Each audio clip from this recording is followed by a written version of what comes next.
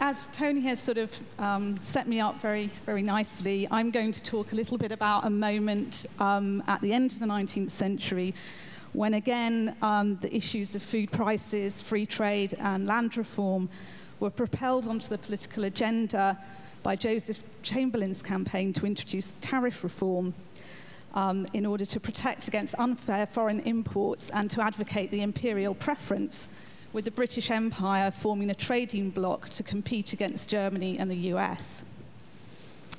To some extent, those who were resisting the revival of protectionism drew upon the familiar arguments of the anti-Corn Law Leaguers of the 1840s, but the debate was given an added dimension, coinciding as it did with the revival of women's suffrage activism, and it's this moment that I want to focus on. Food then was now very firmly seen as a feminist issue. If I can just show you some of the propaganda from both sides of the tariff reform campaign, you will see that feminized imagery is very common. And the tariff reformers themselves wanted to work very hard against propaganda produced by the Liberal Party, claiming that tariff reform would raise prices and, again, once more, remove cheap bread from British householders. Indeed, a lot of the campaign focused exactly on the question that you raised, which is what happened to the standard of living after the repeal of the Corn Laws, and I'm not going to rehearse that debate. You'll be pleased to know that partly because I'm not an economic historian, but a political historian. However, I think it's fair to say that it's both sides could argue that repeal did not have the impact on food prices that one might suspect. The housewife, the mother, and the household budgeter was always at the centre of the debate. Again, in common with the Brexit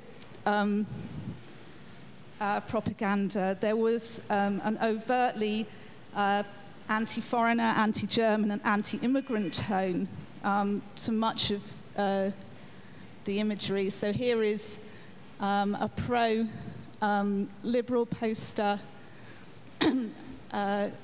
contrasting German shopkeepers or German bread with British bread. This one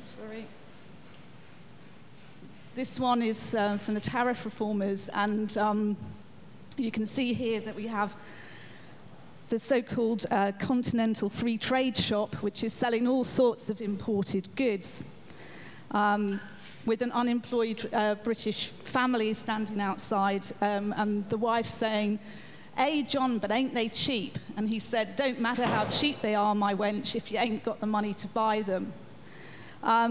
You can see that the wealthy German owner of the shop is consorting with his Jewish neighbour, and he's a member of the Cobden Club, so you can, again, see the Cobden Club identified in the corner. In the distance, there's a hunger march being carried out by unemployed British labourers. So it's this connection between food and feminism, really, that I want to focus on. Food reform movements had emerged earlier in the century, and they'd already been adopted by women's rights campaigners who were keen to accompany political change with what they called a democratization of the care and feeding of the body. So food and health reform were associated by feminists as essential components of female public identities, and led in the 1830s and 40s to the politicization of the household as a site for activism. Such food reform encompassed a diverse group of campaigners, vegetarians, vegans, fructarians, as well as towards the end of this century, people like school meals activists. And there were strong links between these reform movements and the wider female political reform organizations. A lot of the personnel of these movements overlapped. And there was an interweaving of issues of women's health rights and feminism in this period. Food reform then enabled women to highlight fundamental issues about their exclusion from the public sphere, their subjugation, and their lack of a voice on civic matters. The political and medical establishment's control over what women and their families ate was a symptom of all that was wrong with the state. In making these connections then, feminists were drawing upon a rich discourse which had linked corruption and decay in the political establishment with unhealthy and unbalanced diets. Purity in the body politic depended upon democracy and simplicity, and similar characteristics could be applied to the health of the physical body. The leading suffrage campaigner, Millicent Garrett Fawcett, when commenting on the tactics of the militant suffragettes, which she condemned, put the responsibility firmly on the shoulders of the politicians. Statesmen, she said, are the physicians of the body politic. When things go wrong, when, for instance, women, who are by nature gentle and refined, take to conduct which is condemned, these disorders are symptoms of a social disease to the cure of which statesmen should apply themselves.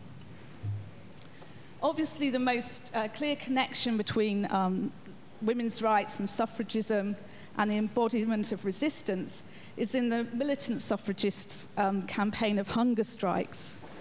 Their refusal of food was a weapon against an oppressive and unreasonable state.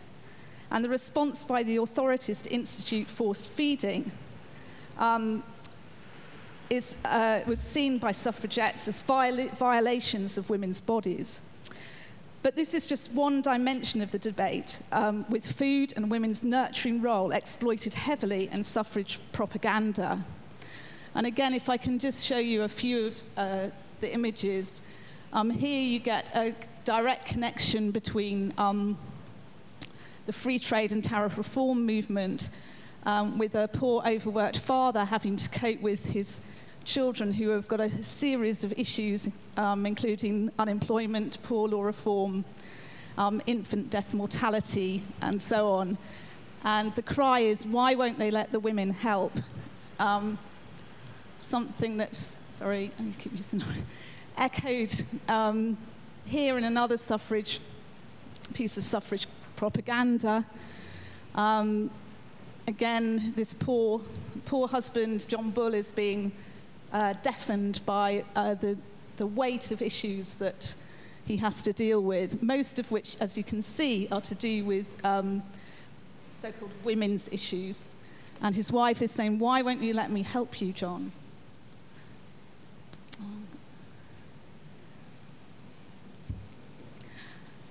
Another direct connection, this is a mother with her 6 greedy boys, representing different aspects of political organizations, and saying she's holding a bowl marked women's suffrage and saying, I need to feed myself before I give you any more food.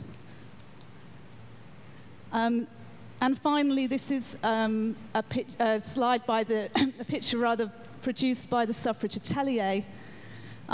These were linked with the arts and crafts movement, and part of their aim was to increase employment opportunities for women. And the cry, waiting for a living wage, demonstrates women's impotency in the employment market, which led many to starvation.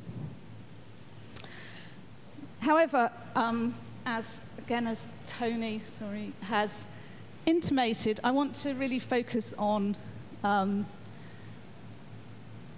legacy of Richard Cobden's work most directly, and that's with the work and activism of 2 of his daughters, Jane Cobden, who you can see on the left, and Annie, who you can see on the right. Many of the public discussions about land reform, food prices, and feminism then harked back to the decade of the 40s and placed women at the centre of the story.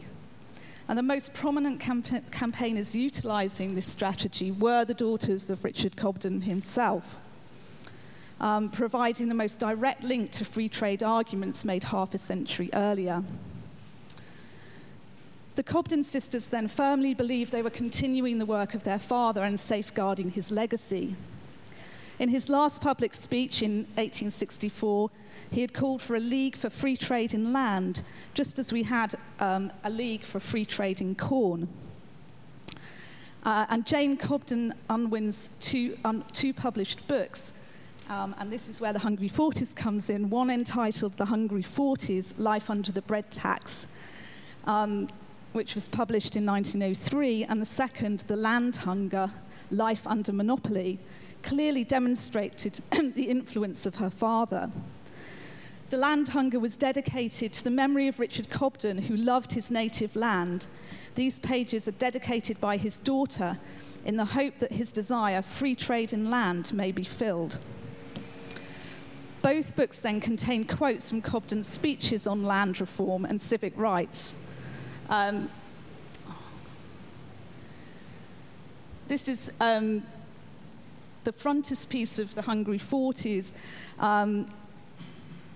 with an image called the Fairy Wheat Sheaf.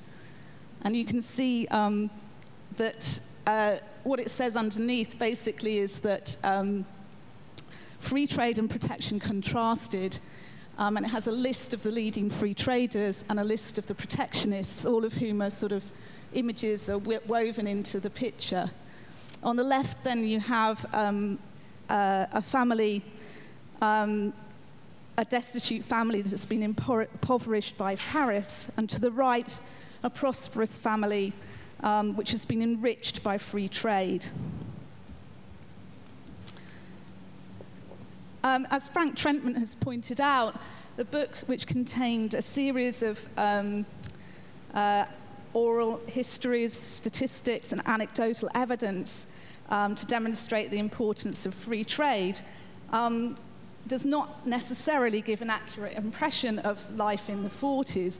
Many of those who were contributing were talking about decades post-1846 by their very ages, or were young children during the time of the repeal of the Corn Laws. However, it was an incredibly popular book, selling hundreds of thousands of copies. And because Jane Cobden was married to the publisher Thomas Fisher Unwin, it was able for them to produce it very cheaply. Some editions for the 1910 election, for example, sold for only a penny. The book then collected these stories and oral histories via a newspaper campaign, asking members of the public to send in their memories of life during the decades before the repeal of the Corn Laws. Jane termed the letters veritable human documents, the short and simple annals of the poor, and stated that they speak for themselves and bear the indelible proof of their sincerity. But what both books do is place women really at the centre of the struggle for survival because of the cost of food. So in the Hungry Forties, the letters give instances of women going out to undertake hard manual labour in the fields, days after giving birth, of women being brutally beaten by estate bailiffs, of a Dorset labourer and his wife crying like babies as their child eats their only crust, softened in hot water. And a wife of a Hampshire handloom weaver distraught because she could provide no more than a penny bloater for her husband's dinner, whilst her children's tea was potatoes and salt. And the mother standing outside her door and feeding with stew and bread a body of Lancashire men rioting against food prices. Jane concluded that with bread at a shilling for a quarter loaf, women faced the impossible task of feeding a family on a wage of 6 to 8 shillings a week. Underfeeding was thus to some extent inevitable. She said she had to manage her house, make a balance somehow, and work outside for dear life as well. It's no wonder then that the women play a prominent part in our letters. Their mental and bodily suffering must have been truly awful. The Land Hunger, published in 1913, followed a similar pattern, calling for correspondents to write about experience of land renting and land buying, especially in connection with small holdings and allotments, rack renting, land going out of cultivation, arbitrary ejections without compensation, or people receiving inadequate compensation for their land. Jane's introduction proclaimed, "Land is in the grip of the privileged and of the few. No one has arisen to grasp the free land banner, and with it storm the citadels which guard and overshadow our country villages and towns, and destroy the healthy life of rural England." As with the testimonies in the Hungry 40s, it was women who suffered the most. George Edwards of the Agricultural Labourers Union was asked how East Anglian labouring families survived on their meagre wages. He replied, "In 9 cases out of 10, the women starve. The first thing she thinks about is her children and her husband, and as a result of this chronic underfeeding, we have a large percentage of insanity amongst the women." A more uplifting account was given by Sarah Barber of the Plain in Wandsworth, who demonstrated how she was able to live on half an acre. She said, "I've lived in Wandsworth for many years, and as a young woman worked on the land, and for about 30 years occupied a house and half an acre of land from which a good living was made by the cultivation of tomatoes and mushrooms, coupled with the breeding and rearing of poultry and goats. I found goat keeping the most remunerative occupation, finding a ready market for the goatlings and their milk." However, even her story had an unhappy ending. She went on to say, "The reason I'm not still occupying this land is that in 1903 I was reluctantly compelled to make room for the London County Council improvements. While men and women are landless, they are slaves."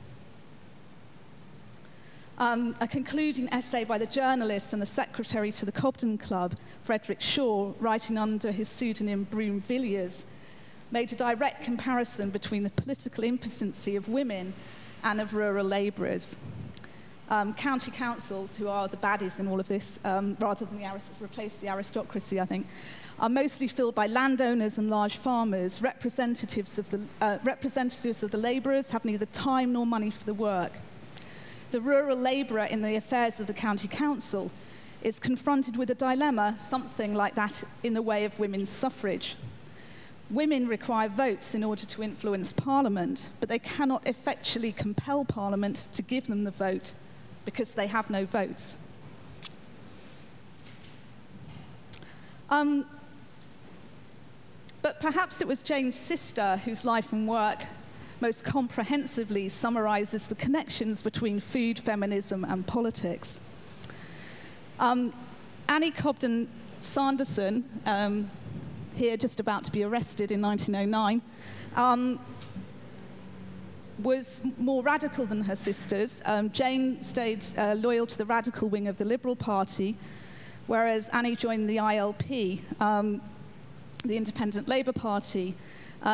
She started off in the more moderate National Union of Women's Suffrage Societies, and later moved to the Women's Social and Political Union, and then on with her friend Charlotte Despard to the Women's Freedom League. She'd been a vegetarian since the age of 20, and an interest in food reform underpinned much of her activism. And it's these connections, I think, between food prices, land reform, and feminism that are brought out most strongly by the case of the Cobden sisters. Annie supported Jane in trying to revive public interest in their father's commitment to land reform, but she went further than merely outlining the problems and issued a manifesto with the objective of freeing land from feudal ownership and redistributing it to the wider population. She viewed the limited ownership of land, the majority of the country owned only by 2,500 people, as one factor that caused poverty and poor nutritional standards in the masses. In 1909, she wrote a pamphlet published by the ILP with a foreword by Keir Hardie entitled Richard Cobden and the Land of the People. With close reference to Cobden's own speeches and letters, She outlined the connections between free trade and land redistribution. Recognizing that Cobden had put his faith in reform for the middling classes, she sought to extend his vision by harnessing the power of the working classes to the cause of land reform. She linked this with a call for political freedom, which would give men and women the right to vote. Remember, at this stage, only 6 out of 10 men have the vote, as well as no women. So we're nowhere near universal suffrage in the Edwardian period. Thus, she argued, opening up to them the intellectual outlook which must be the foundation of a civilized state. In June 1909, she hosted a public meeting at Midhurst in Sussex, the Cobden family home, with the objective of inaugurating a movement for the public ownership of land. Keir Hardie addressed the crowd, contending that if the land of the country was divided into small holdings of 5 or 25 acres, enough foodstuffs could be produced to make the country independent of foreigners. Cobden Sanderson thus harnessed her father's legacy to the socialist cause. She elaborated her views in a newspaper article, an interview given in 1904, asserting that her father, had he lived, would have gone further than merely freeing the food of the people. He would have freed the land. As I said, she was imprisoned a number of times for her suffrage actions. And in 1906 caused a huge cause célèbre in Parliament and in the country when she was arrested. George Bernard Shaw, for example, writing a trenchant letter to the Times, speaking of the ignominy for the establishment of arresting and locking up the charming and interesting Annie Cobden Sanderson. For Cobden Sanderson, though, imprisonment, although she was imprisoned before the suffragettes began their campaign of hunger strikes, did result in privation because of her vegetarian diet. In an open letter to the press, her husband detailed her treatment, including 23 hours of solitary confinement a day and meals of dry bread, tea or cocoa, and potatoes. Millicent Garrett Fawcett, who remained friendly with Cobden Sanderson, visited her in prison and was appalled to see her dinner consisted of 3 potatoes, the prison authorities being ill-equipped to deal with a vegetarian prisoner. Cobden Sanderson then used her experiences to raise awareness about the poor conditions once she was free. Her cell was infested by cockroaches, so she complained to the prison governor, but refused the offer of a move, recognizing that whoever later occupied her cell would face the same conditions. And on her release, she wrote a number of letters about conditions in the prison, including the freezing temperatures on the hospital wards. Her motivation was to improve the treatment of women prisoners, but also to draw attention to the fact that they were incarcerated as a result of legislation enacted by an entirely male government and judiciary. She says, "In the name of all women who are in prison, and in prison for disobeying laws which they have no voice in making and no power to alter, I protest against the present inhuman system of our prisons, of which this is only one example." Her solution, again, she's someone who offers solutions rather than just raise awareness. Her solution was not to introduce women prison officers, who she said would only follow the orders of men, but engage a female commissioner who had the power to effect improvements across the prison system. She was also engaged in other aspects regarding food and food supply. With her fellow vegetarians, Charlotte Despard, Beatrice Webb, and Seaborn Rowntree, she set up the new food reform movement to point out the dangers of our present system of food supply, harking back to issues of food security. Eugenics and social Darwinism formed a key theme of the movement. One supporter argued that vegetarianism was a natural consequence of the evolution of the human race, which was moving away from barbarous practices such as the slaughter and consumption of animals. She also campaigned for better food for school dinners, for crusading against the traditionally heavy rich meat diet of the period, arguing it was wasteful and harmful to health and also bad for the digestion. She called for what she termed the scientific feeding of school children, organised in a response to the introduction of school meals by the National Food Reform Association. She reiterated her view of the danger of the food provided for children by local authorities, saying that children in elementary schools had long been underfed, but now there was a danger of them being overfed in schools by being given food that was too heavy for them. And she wrote another ILP pamphlet with Margaret Macmillan entitled London's Children, How to Feed Them and How Not to Feed Them, advertised by the ILP as a pamphlet in which Mrs. Cobden Sanderson deals in a trenchant manner with the incompetent way in which the Child Feeding Act was administered by the London County Council.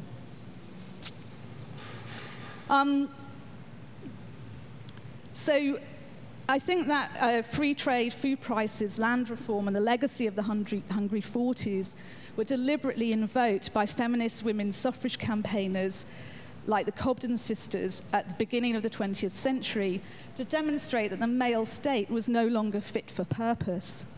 However, the issues which were important in the 40s had been repurposed and repackaged for a new age.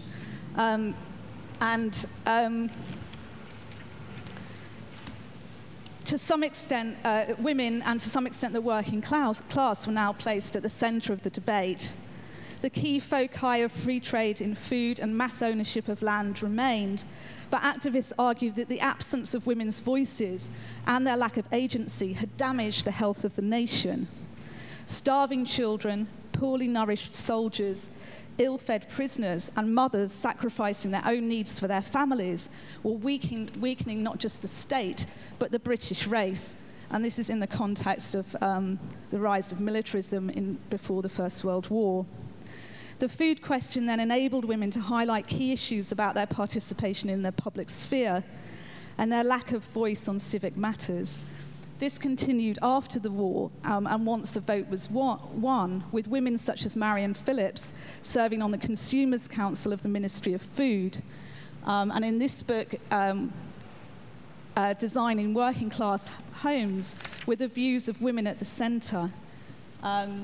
These the inter-oven, they call it, replacing the heavy and difficult to clean range, and a cabinet, a sort of a closed and open version of the cabinet, making the kitchen more effective and less heavy labour for women.